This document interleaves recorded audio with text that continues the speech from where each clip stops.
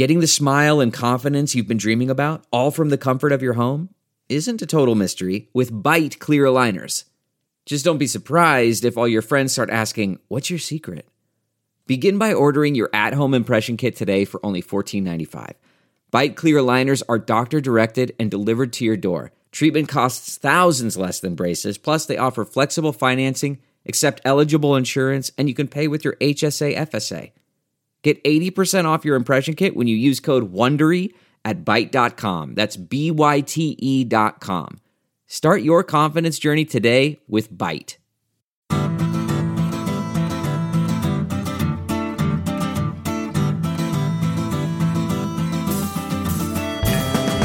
Welcome to the Sinica Podcast, a weekly discussion of current affairs in China, produced in partnership with SupChina. SupChina is the best way to stay on top of all the latest news from China in only a few minutes a day through our email newsletter, our handy smartphone app, or at the website at supchina.com. SupChina offers uncensored reporting from and about China, and you can read about everything from media policy to the Me Too movement, from the U.S.-China trade war to China's ongoing draconian repression of Uyghurs in Xinjiang. We're sure you'll agree that it's a feast of business, political, and cultural news about a nation that is reshaping the world. I'm Kaiser Kuo, and I am coming to you today from the home of one of our guests today. You've heard him on the show before, our good friend Jim Millward. More on Jim and our topic anon.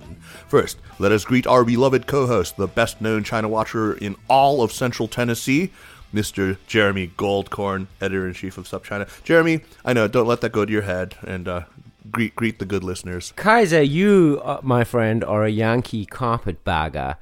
And the evidence of this is that in Tennessee, we call it Middle Tennessee, not Central Tennessee. Okay. But thank you. Thank you very much for the kind welcome. I appreciate it. 中藤 What is 藤纳西 中藤 你是中藤人 我是北卡人 Okay. Anyway.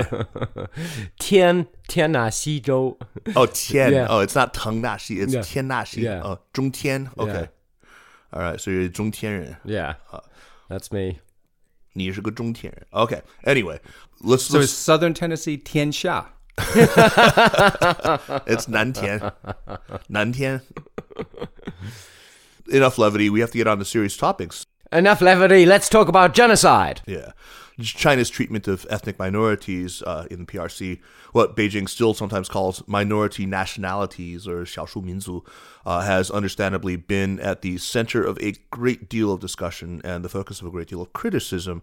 This has assumed a new urgency in the last 18 months with revelations of what is happening in Xinjiang, especially the so-called re-education training camps to which hundreds of thousands and perhaps even 1 million Uyghurs and Kazakhs have been sent on suspicion, often just completely fictitious suspicions of radical Islamist or separatist tendencies or sympathies. Today, we're going to get an update on what has happened in Xinjiang in recent months. We'll discuss how the situation in Xinjiang relates to what has happened in Tibet, and we'll delve into the PRC's approach to ethnic policy. We're also going to look at the ways to address and hopefully improve a situation that has become dire indeed. We're delighted to be joined by Tashi Rabge, who's research professor of international affairs at the Elliott School of International Affairs at George Washington University here in D.C. Tashi directs the research initiative on multinational states, RIMS, RIMS, and the Tibet Governance Lab. She did a 7-year research exchange with Chinese State Council Development Research Center, the Institute for Ethnic Minority Affairs. It's the 国务院发展研究中心民族研究所. She is also the co-founder, along with her sister Losang Rabge, of Machik, which is an NGO that works on education, on capacity building, on innovation in Tibet. Tashi, we have wanted to get you on the show for a very long time, and we're just thrilled that you could finally come on. Oh, good to be here. Oh, we're really glad to have you. We are also joined there, not here in my holler in Nashville, but there in Washington by Jim Millward, whose home has been taken over these last few days by the inconsiderate guest, Kaiser, and our colleague Jason. Thank you very much for considerate. that, Jim. You really are a hero for putting up with that man. Jim is a professor of history at Georgetown and is the author of several books about Xinjiang and Central Asia, and has been on our program a number of times in the past to talk about Xinjiang-related issues. His books include very serious academic books as well as very light reads that are an intelligent person's version of a dummy's guide to Xinjiang. So look them up. We'll post some links. Jim, welcome back to Sinica. I'm sorry I couldn't be there in your house with you. Oh, well, thanks for having me in my own home. I'm pleased to be here too. No, I'm very pleased to be on the show. It's like you're invited to a duck dinner, you bring the duck. Right. Yes. Thanks for the duck, Jim. Jim, let's start actually with an update on Xinjiang. There have been still more revelations of the extent of the camps, including most recently there's been evidence uncovered by, I guess, first by Emily Fung of the Financial Times of forced labor. The Associated Press also reported on forced labor. They tracked shipments of athletic wear to a company called Badger, which is in my home state of North Carolina, in Statesville, I think. There's also been more responses from American lawmakers about this. So why don't you catch us up first? What more have we learned, and how are American and other international responses taking shape? Yeah, well, as far as we know, the situation certainly hasn't gotten any less severe. The camps are either still expanding in their capacity and area, or certainly haven't shrunk any. And as you mentioned, the new development right now is that we're seeing more and more work facilities or factories in these camps. And recent reporting has revealed that this has become a sort of serious part of what the camps are doing. That people, once they quote unquote graduate from learning Chinese and sort of move on, then they're put into work in some kind of facilities, making textiles, shoes, some packaging, maybe electronics assembly, those sorts of things, for a period of time which we don't know about. So this is sort of the new development. I guess more broadly, over the last few months, one thing we've seen has been, after evolving for some time, the official story about what these camps are has now sort of settled down. At first, of course, as the listeners may know, China denied the existence of the camps. And then for a brief while, they floated a story that some 400,000 people had been relocated from their villages in southern Xinjiang to jobs programs elsewhere. And then when finally confronted at the UN about this story that they were vocational schools, emerged. And China has since put out a propaganda blitz backing that story up with articles and op-eds in Global Times.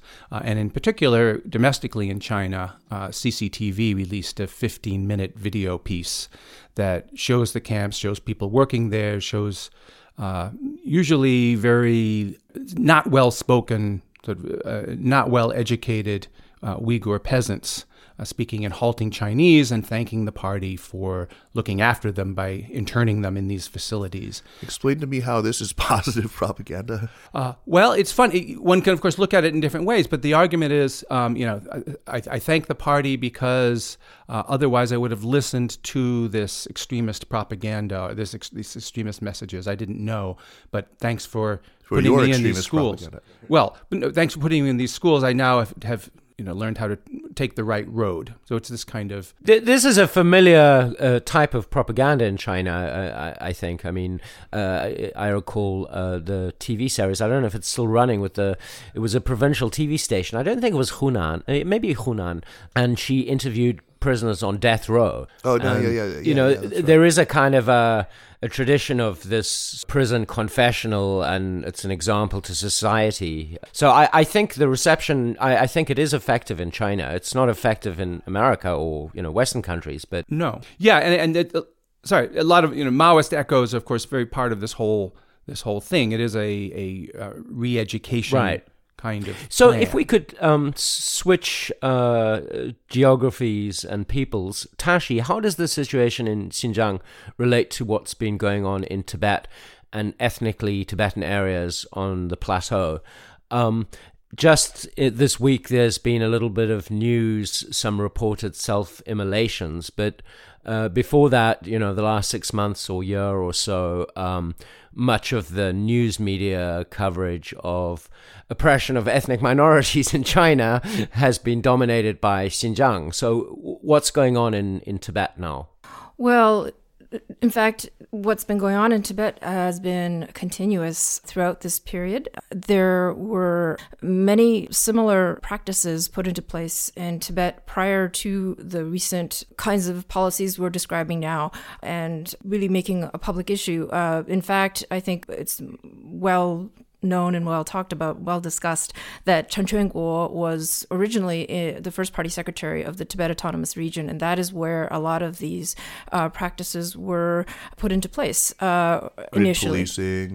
Policing, the securitization of the whole issue of Tibet. And we saw literally the interment of innocent people, arbitrary, kind of random. If you had traveled to India, that would be a basis of rounding people up. Right. So we had seen this since 2012 in Tibet and continues today. Tashi, sorry to interrupt. Can I ask, did they construct new buildings in camps, Tibet like camps, to house camps? Yeah. Well, as far as I know, I haven't seen the kind of evidence that we've seen now in Xinjiang, where satellite images are showing us the extent of the new constructions. A lot of the Tibetans who are rounded up, they are rounded up into school facilities that are used for political purposes now, and they've been using buildings that already exist, as far as I know. If I can just jump in, so those kinds of repurposed facilities, schools, hospitals being used for re-education, quote-unquote re-education camps, they were in Xinjiang before Chen Quanguo got there as well, on a much smaller scale. And so the departure is in the last year and a half, with this sudden expansion of size and the appearance of new purpose-built facilities on a much higher scale than we've seen before.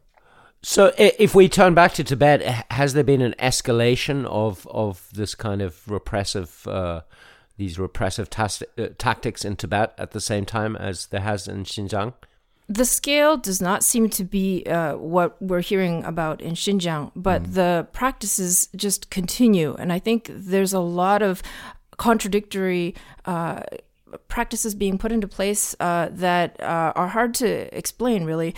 And so increasingly, I think the surveillance through many different means is higher than ever before in history, even just to circumambulate around the Potala Palace, for example.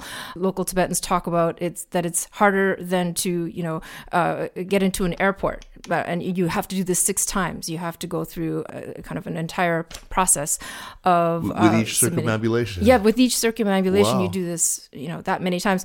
And I think Tibet has some certain characteristics that really set it aside. For example, one of the security measures is to put a fire extinguisher on every block. Right. So that is something unique to Tibet. But none of it makes sense. And of course, all it does is seed resentment. All it does is make people feel very alienated, more alienated than they already felt. So there's a lot of counterproductive things going on. Absolutely.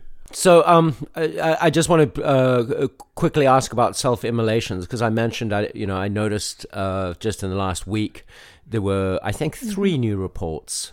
What have the numbers been like of self-immolations? Because the news media hasn't really been covering it that I'm being aware of in the last 6 months or so. Well, the total since they began, which was in 2009, is 155 self-immolators.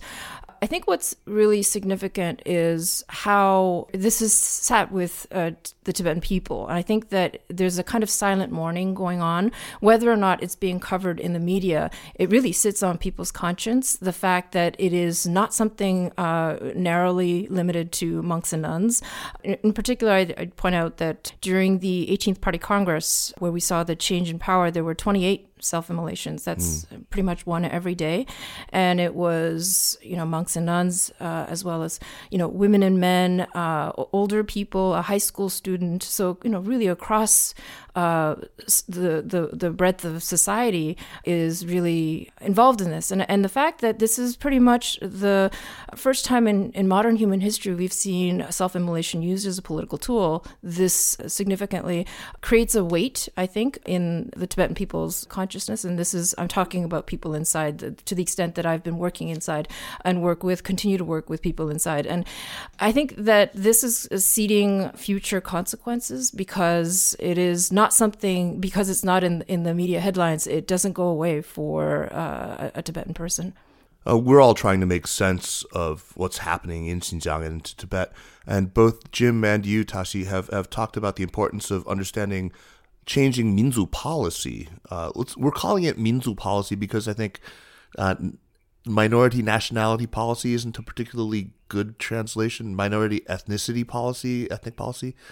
But so I think we're just for our listeners who don't speak Chinese, we're going to go with Minzu policy just as a word here.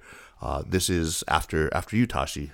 But in order to understand it, in order to make sense of it, I think we need to look at how that concept has gelled. I mean, I think it has roots that reach back. I think, Jim, you would probably say pre-Qing, right? Before the Qing Empire, which did incorporate a lot of these non-Han areas into the empire.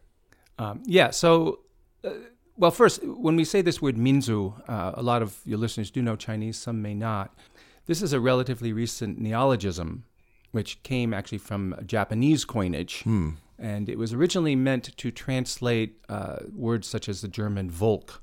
Right? And with the rise of nationalism, as peoples in East Asia were trying to come up with terms to reflect those kinds of ideas. And it's later been glossed in China. It's been used to gloss Russian terms. So the Russian term for nationality, nationalnost, particularly after the Soviet period. And one can go through the various terms, and ways it's been used. Now it's translated into English not as nationality, but as ethnicity sometimes. All of those translations are a little bit problematic, because what we're really talking about is an idea and institutions that are evolving within China, just as sort of people's self-identity evolves, and also as state institutions have changed, right? So you mentioned the Qing dynasty, and it's important to point out that one of the ways in which the Qing dealt with its empire, dealt with the fact that it had a very diverse population, both within China proper, but of course once Mongolia was added, and Xinjiang and Tibet, and of course the Manchus themselves, they were very aware of what we would call ethnic difference of these peoples. And they did, as empires do, they had a different approach to different peoples, with different administrations, sometimes different legal systems, different types of officials in charge of different groups depending on where they were. And again, this is not unique to China. It's something that empires do. You can call it imperial pluralism. That's sort of a fancy political sciencey term. Sorry about that, Jeremy. But at bottom, it's very pragmatic, right? And it's as simple as, you don't, for example, necessarily want to go in and insist that people in a new territory you've just taken control of switch their religion, right? If you're an imperial government, that's asking for trouble. So those sorts of things were very characteristic of the Qing, and this is something that scholarship on the Qing Empire has revealed over the last 10, 20 years or so. And then, of course, by the time we get to the PRC period from the 1950s, there was this new system which we call the Minzu system, or Minzu policy, which in its basic institutional features and some of the terminology looks like the same system that the Soviet Union implemented, which has been called, the affirmative action empire, terms like this, which recognizes from the top down and categorizes the different peoples of the state. And gives them names. It channels resources to them. Sometimes it gives them a territorial. It gives them a territory, be it a county or a prefecture or even province-sized territory. So this is where we get the autonomous regions of Xinjiang and Tibet, for example, from that. Now, generally, it's thought that China simply adopted a Soviet system, and they did adopt the forms of it.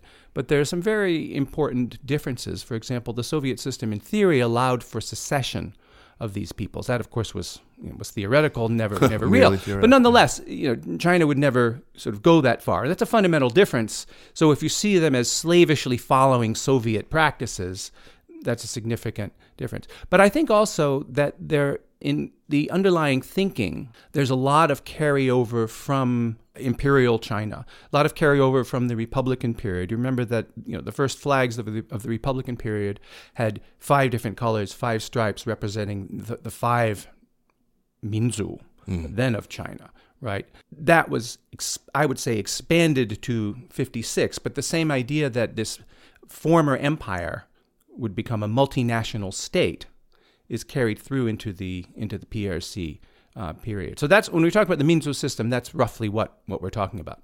But now, and this is a question for both of you, I think this has shifted, right? It seems to me that now there is a much more assimilationist approach, and if the Communist Party, had their wildest dream, they would go back to 1949 and rewrite the policy to try and kind of Hanhua everybody, assimilate everybody.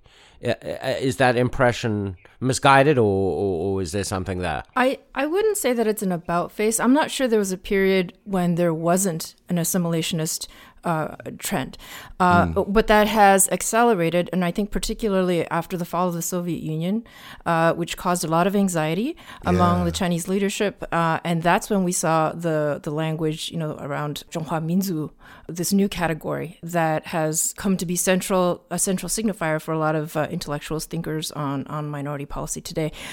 So what that has meant is that the whole Minzu model that you've just described, Jim, is being mobilized to really enhance the assimilationism, and this is part of the problem, I think, that has led to the securitization of the regions we're talking about, Tibet and Xinjiang.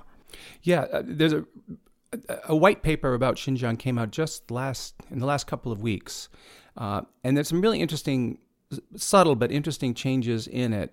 The way in which the Chinese Communist Party talks about ethnic difference, and has been really since the 80s, was to have the 56 Minzu, right?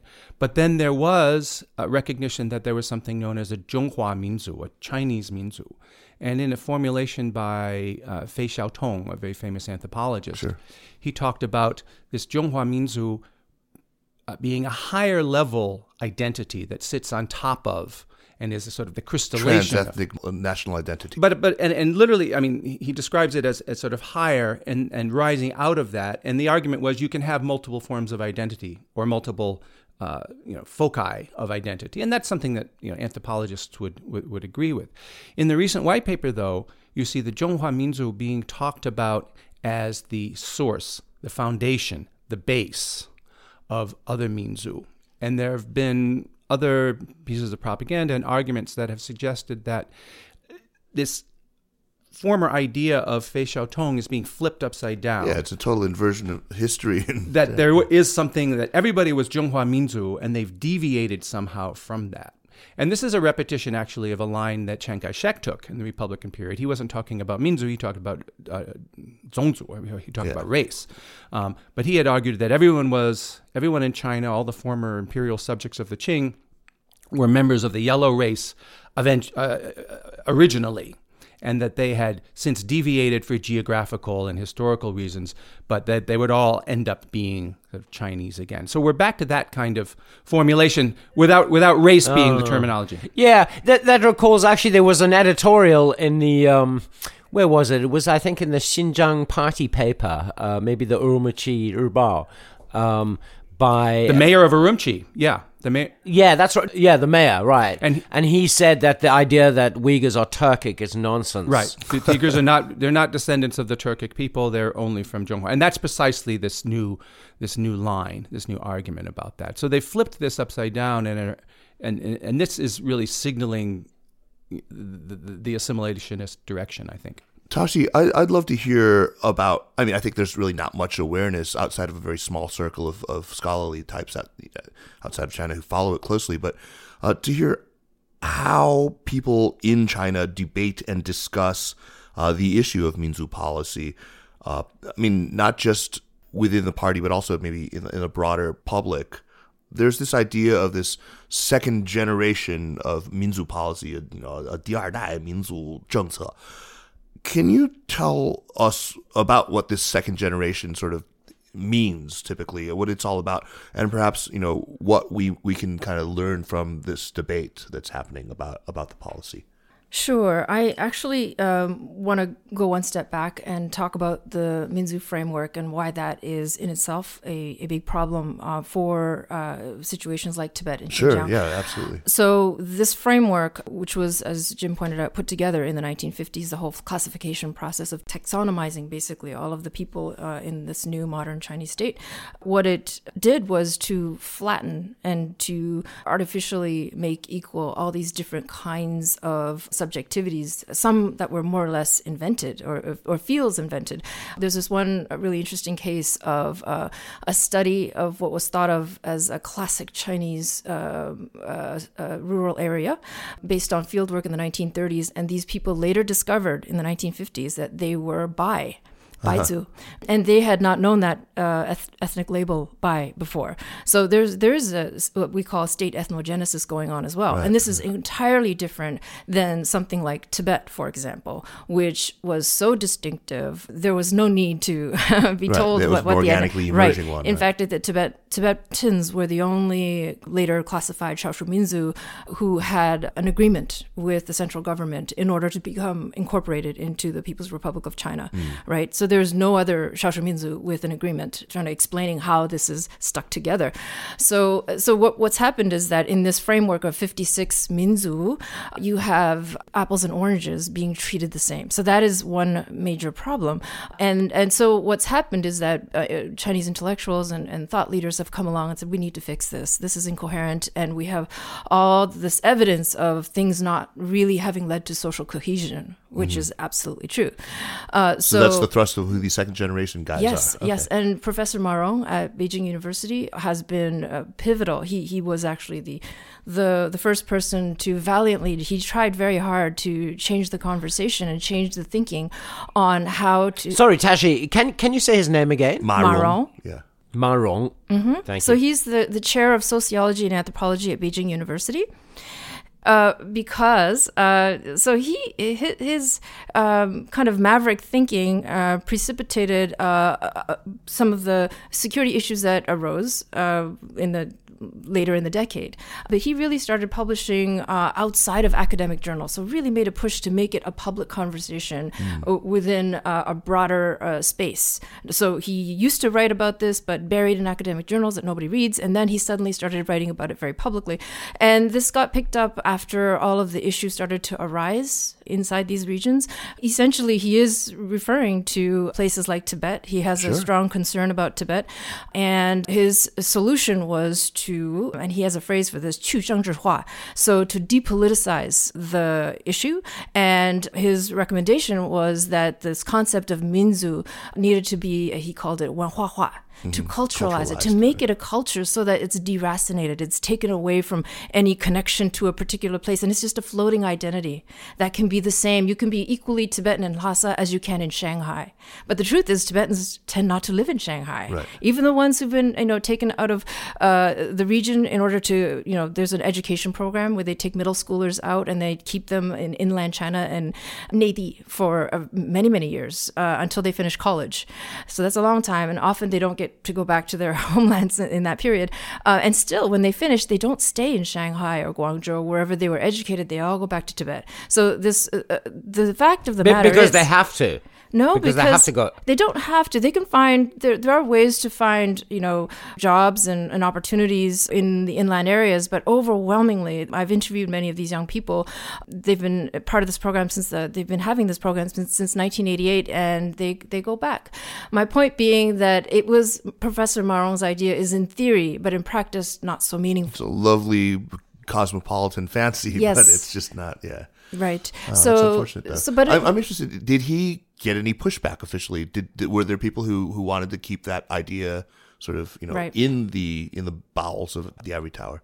He picked up a lot of incredible interest publicly. There were people, very high-profile academics in other areas, like Huang Gang, for example, who writes about the economy and other areas, but they enthusiastically got behind this, and this is where the 第二代民族政策 whole program emerged. And at the same time, officially, they got massive pushback, and especially led by 少数民族 intellectuals, Hui and near Mongolians, for example. You know who didn't push back?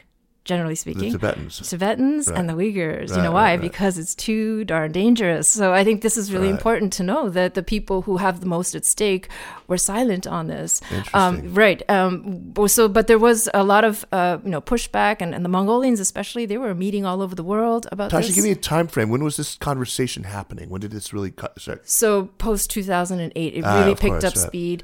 And 2009, I imagine. This was, so through the this urgency, process, right? exactly. So throughout this process, I was in these meetings with different policy researchers about the issue of Tibet. And so I really got a lot of insight into the degree to which they thought this was very dangerous, that it was highly unpragmatic, and that this, however much that this appealed to Chinese who really kind of idealized the idea of America's approach to ethnicity, and this is what they want to implement in the PRC, that they couldn't do it institutionally.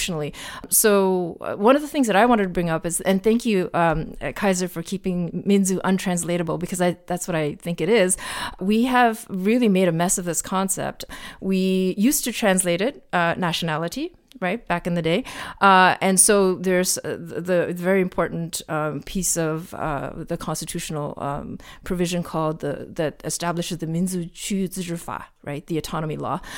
And we used to translate it NRAL, Nationality Regional Autonomy Law. Then there was a time that we started to call it the Minority Regional Autonomy Law, right? And of course, Minzu doesn't mean minority because the Han are also Minzu, right? But we did it anyway. So for a long time, we used to call it the MRAL. And these days, I think in the State Department and elsewhere, the standard way to write it is REAL, right? Regional Ethnic Autonomy Law. That is our standard in English and in academic discourse. But the truth is that in the PRC, in China, it is a contested concept. Yeah. It's a contested term. And so Ma Rong did try to popularize the idea of zuquan, which in Taiwan is easily used because they use that. That was a neologism too. Well, it was developed to capture the idea of ethnicity in the U.S. as we use it in sociology. Right? I see. Zuquan. Okay. Yeah. And so Ma Rong did try in some of his writing to, bring this concept into the whole conversation. I don't think it stuck. And so we're still trying to figure out how Minzu First time I've heard used. that word. Apparently, it didn't stick. Can I change tack? I think let's not get too much into the weeds about Ma Rong. Are there other voices in this debate aside from Ma Rong that are offering an alternative vision for ethnic policy in China that is not the post-49 policy and is not Ma Rong's vision? Yes. Is there any debate? Yes, there is. And so I wouldn't say that the 第二代民族政策 is encompassed, that whole idea is encompassed by what Ma Rong initially did. I think a lot of other people who aren't thought of as experts in the field have pushed that forward as more of a kind of a political agenda. And I do think that's been sort of put away. But there are a lot of people trying now to think experimentally. And one that, Jim, you and I were talking about recently is the whole idea of liberal multiculturalism, trying to apply that in China. So there are a lot of scholars, writers, thinkers who are trying to conceive of China as a multicultural political space. And the unfortunate thing is that China, just like trying to talk about rule of law in China, is kind of nonsensical, right? And so to try to talk about multiculturalism in China is also kind of like that. So how do you mean? I mean, what do you run up against when you? I mean, is it simply just too much of a sort of fantastic liberal concept that it's just utterly inapplicable to Chinese realities, or Right. what is it? I think that our basic problem is that we're taking liberal concepts, liberal frameworks, and projecting them onto a context where those conditions for a liberal society doesn't exist, right? To an authoritarian society, right? So when you have that, I think liberal multiculturalism, as it was developed in places like Canada or different European countries, you have a certain openness for contestation, right? You do not have that in the PRC right now. So to think that this can be easily applied is really misleading. And it's led to strange recommendations. Like, for example, looking at the Manchu as a great example of how there has been multiculturalism in China. Because from a Tibetan point of view, from a lot of, other point of view, you would say that... Who's suggesting this? Oh, people who are, out there But publishing. I mean, that is a defeated nationality. That is, I mean, it's been so completely It's not assimilated. presented as defeated, even though one would think it is, and it's a dreadful example. But Right. Interesting.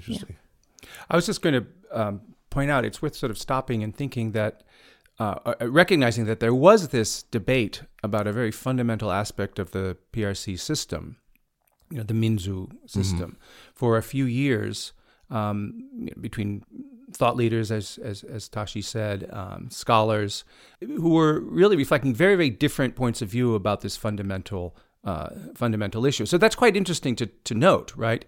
I think what's happened in the last few years is that debate has been squelched. Right. And some people, it's hard to say exactly where that got cut off, but some people point to Xi Jinping had a central work conference about ethnicity issues it was 2014, and that was interpreted, his various utterances there were interpreted by different sides of the debate in different ways. But looking back at it now, and James Leibold has written about this and wrote about it at the time, actually, as a significant event.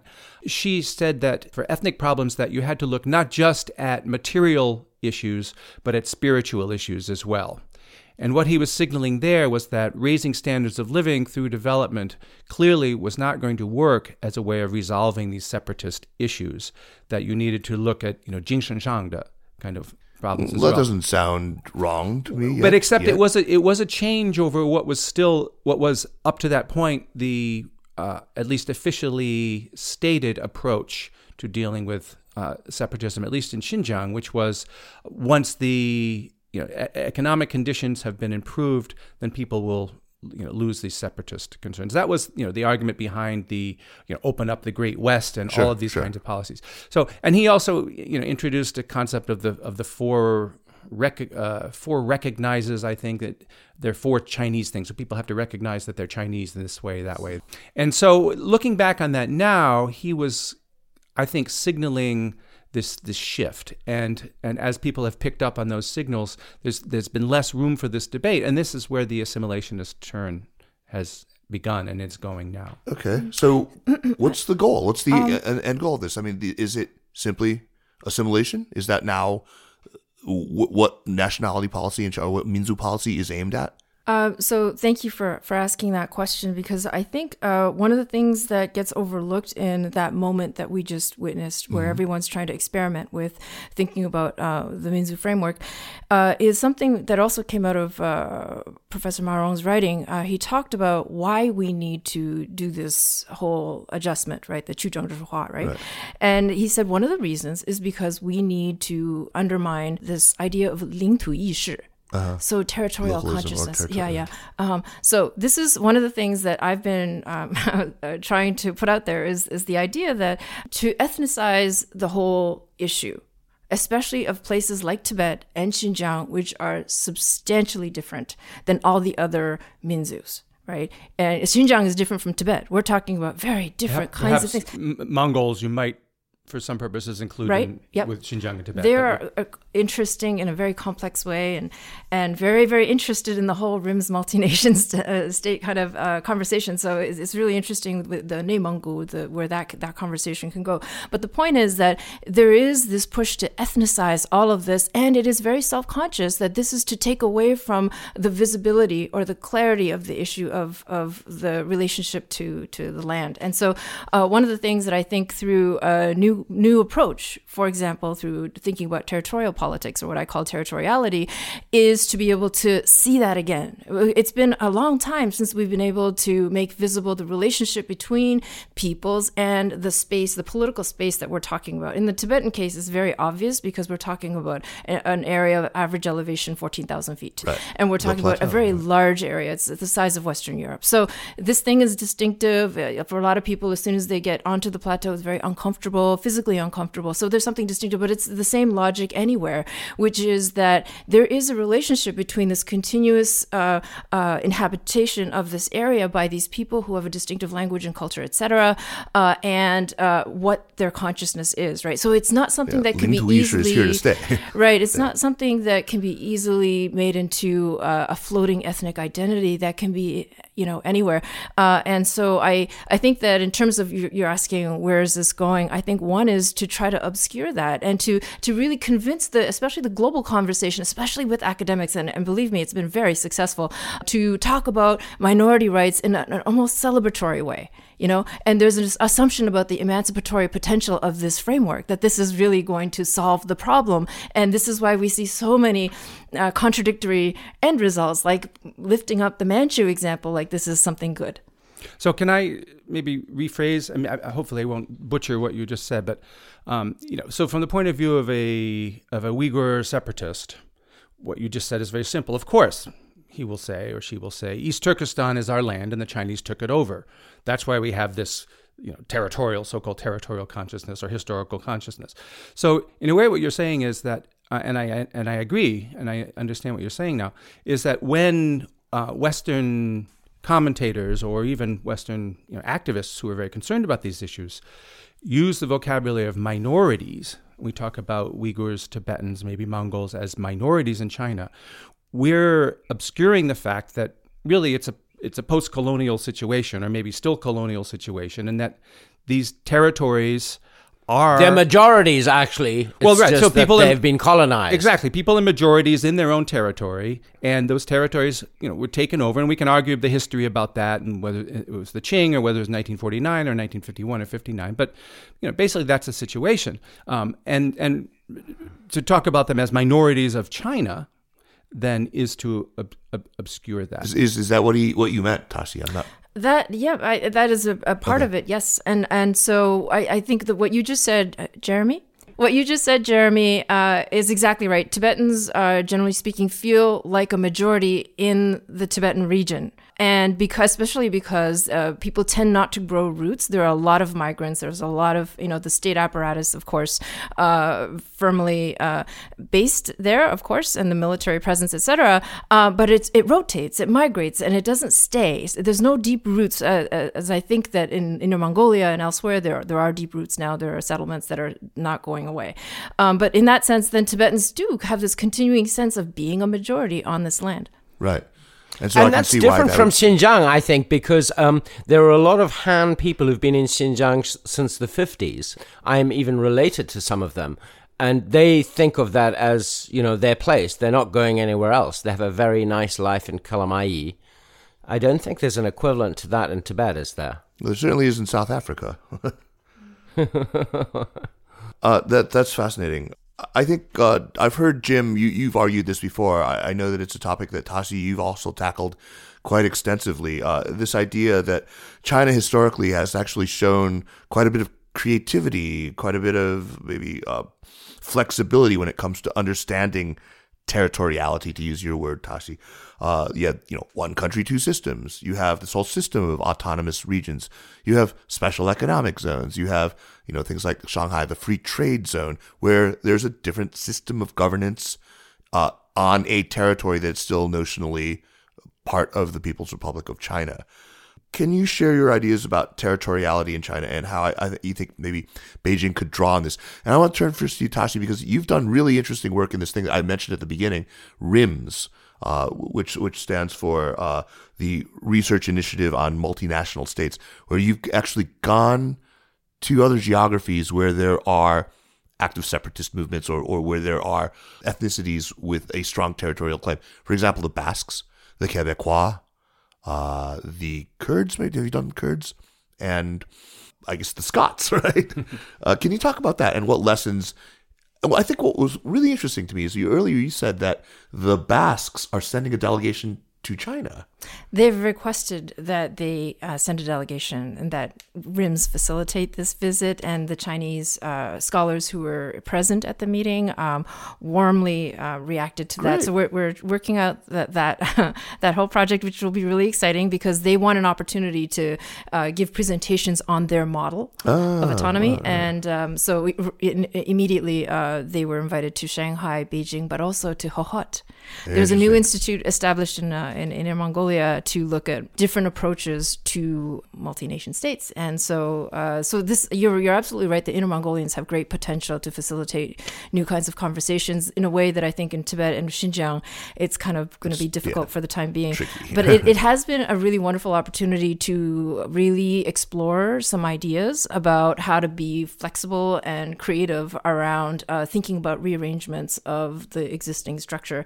And I'm really, really pleased, especially we were able to have some very senior scholars coming from elite institutions in Beijing, Shanghai, and elsewhere, Chengdu as well, to participate in this meeting that involved a lot of political theorists from these places that you've mentioned, from Scotland and Quebec and elsewhere, but really focusing on the Basque experience, which has been remarkable. So a few weeks before we had our meeting this June, ETA, their homegrown terrorist movement, self-dissolved, right? To great flourish. And they destroyed all their weapons, and they put out a statement saying, there's been a historical need for us to exist, but that cycle is over, and now we are choosing to shut ourselves down. So that was the natural conversation. How does that kind of political violence choose to shut itself down, right? So this was the kind of conversation we were able to have with these senior scholars, and the core of the meeting was really to say, can we reframe the issues so that we're looking at rearrangements, special status arrangements that can be achieved, and what are some good examples of that? Wow. So there's so much possibility with this, thinking about territoriality in new ways. And I'm trying to argue, anytime I get a chance to talk about this, that China and Imperial China has been doing this for a long time. If I can tell a very brief historical anecdote.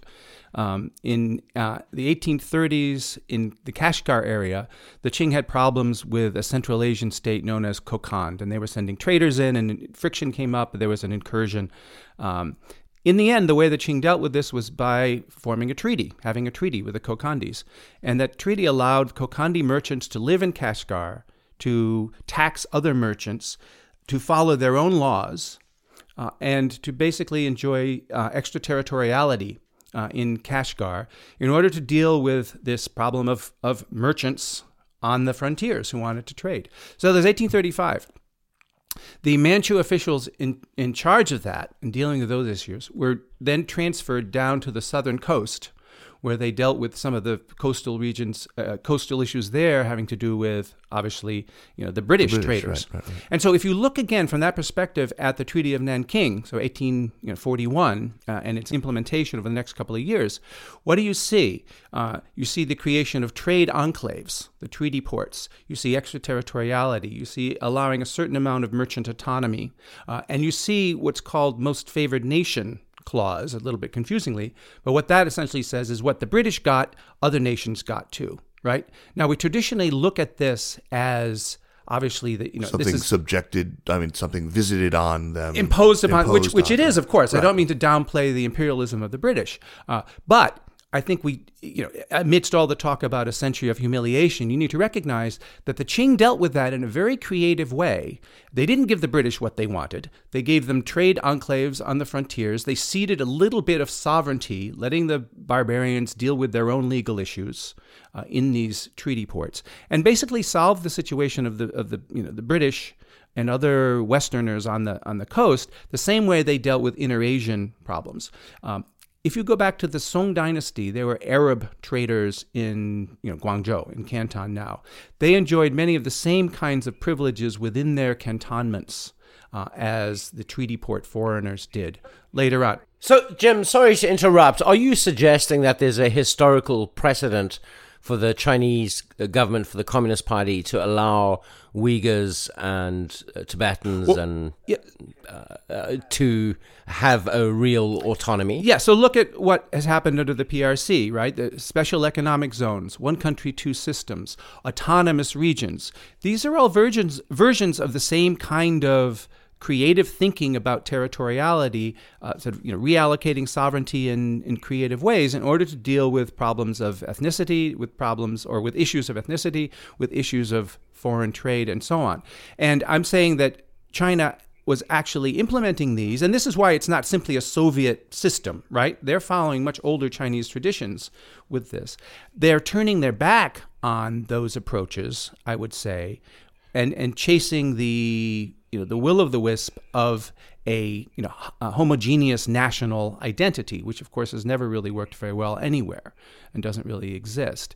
So I'm saying that China should actually look to its own traditions for creative ways of dealing with territoriality and sovereignty as a way of addressing the problems in Xinjiang and Tibet. But is there any evidence, Jim, that any of the global criticism of China as regards Tibet and more recently Xinjiang is sinking in at all?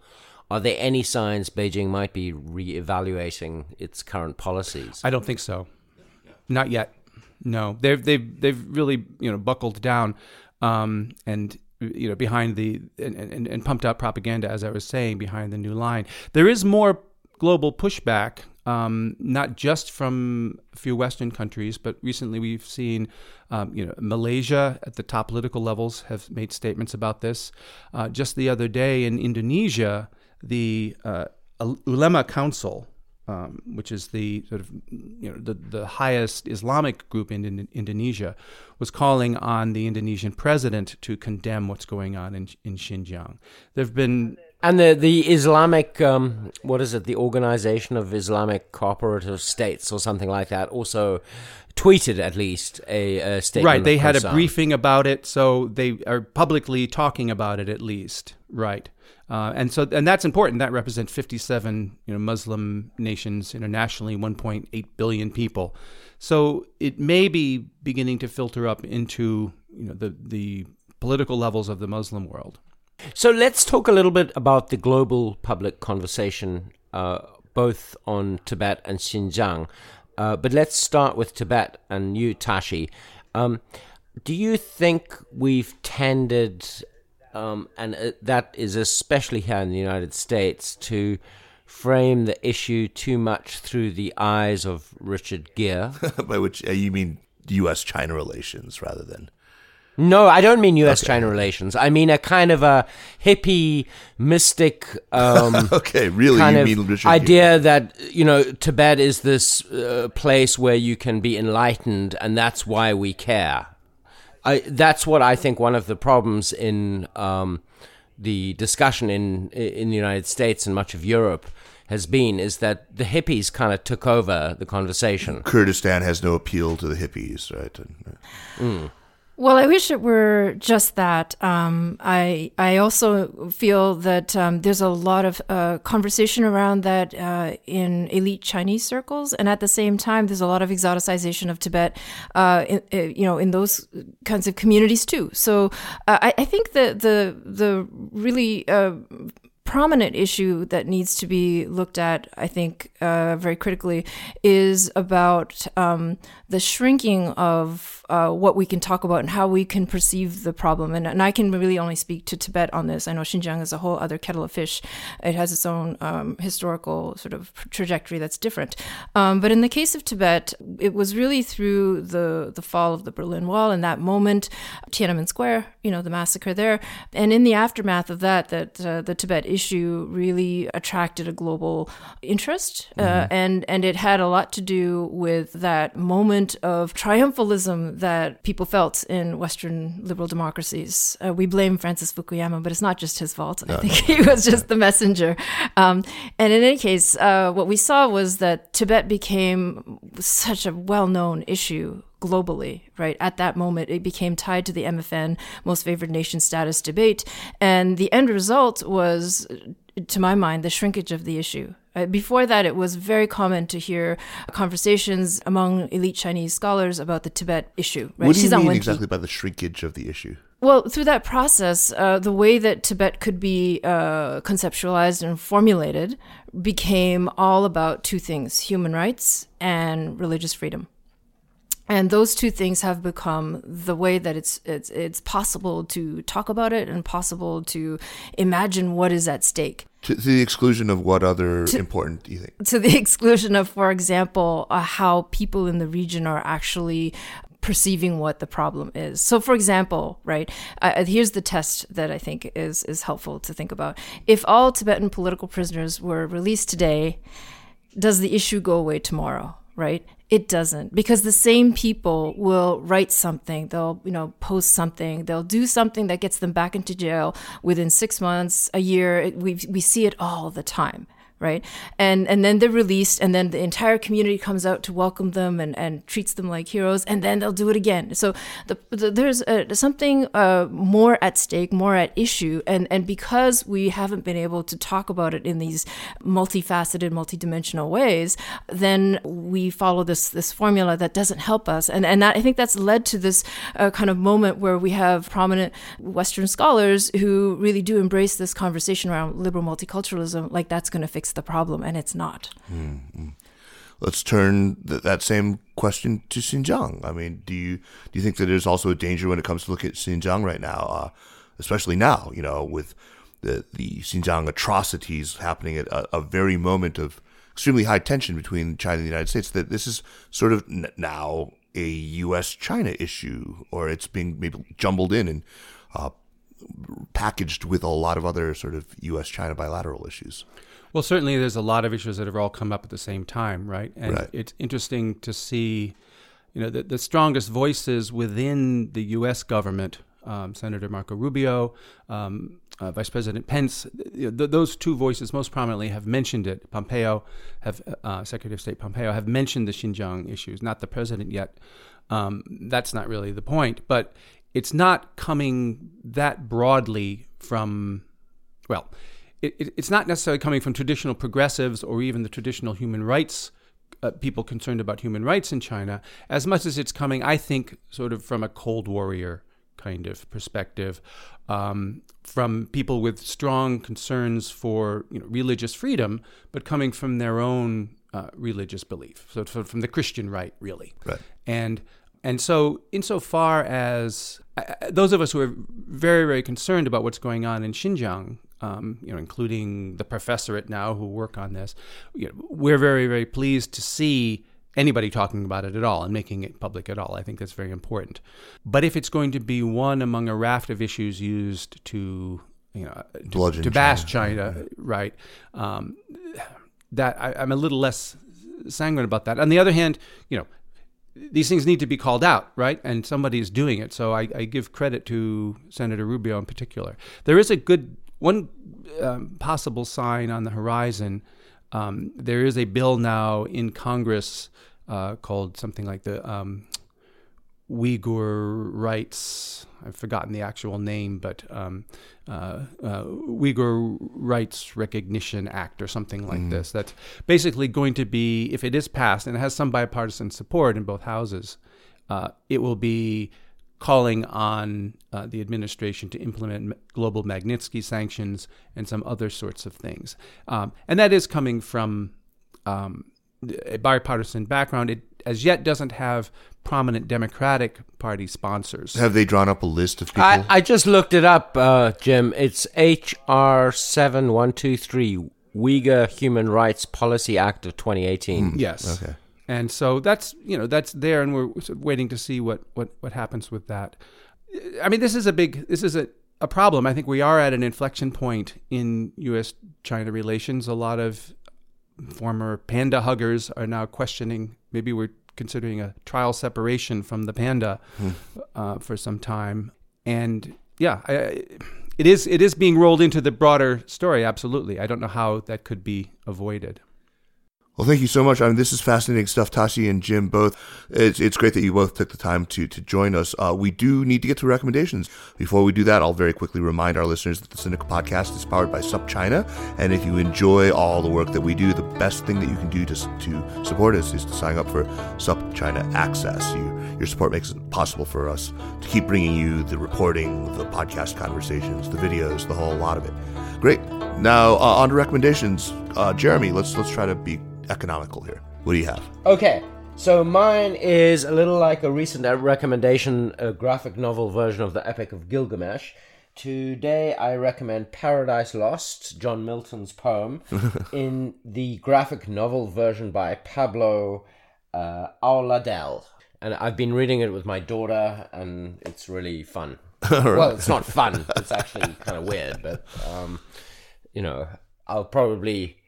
Maybe I've, in fact, totally screwed her for life by reading her Paradise Lost at the age of 6. But I'm at least being educated once again about this magnificent poem. Outstanding. Tashi, you're up next. What do you have for us?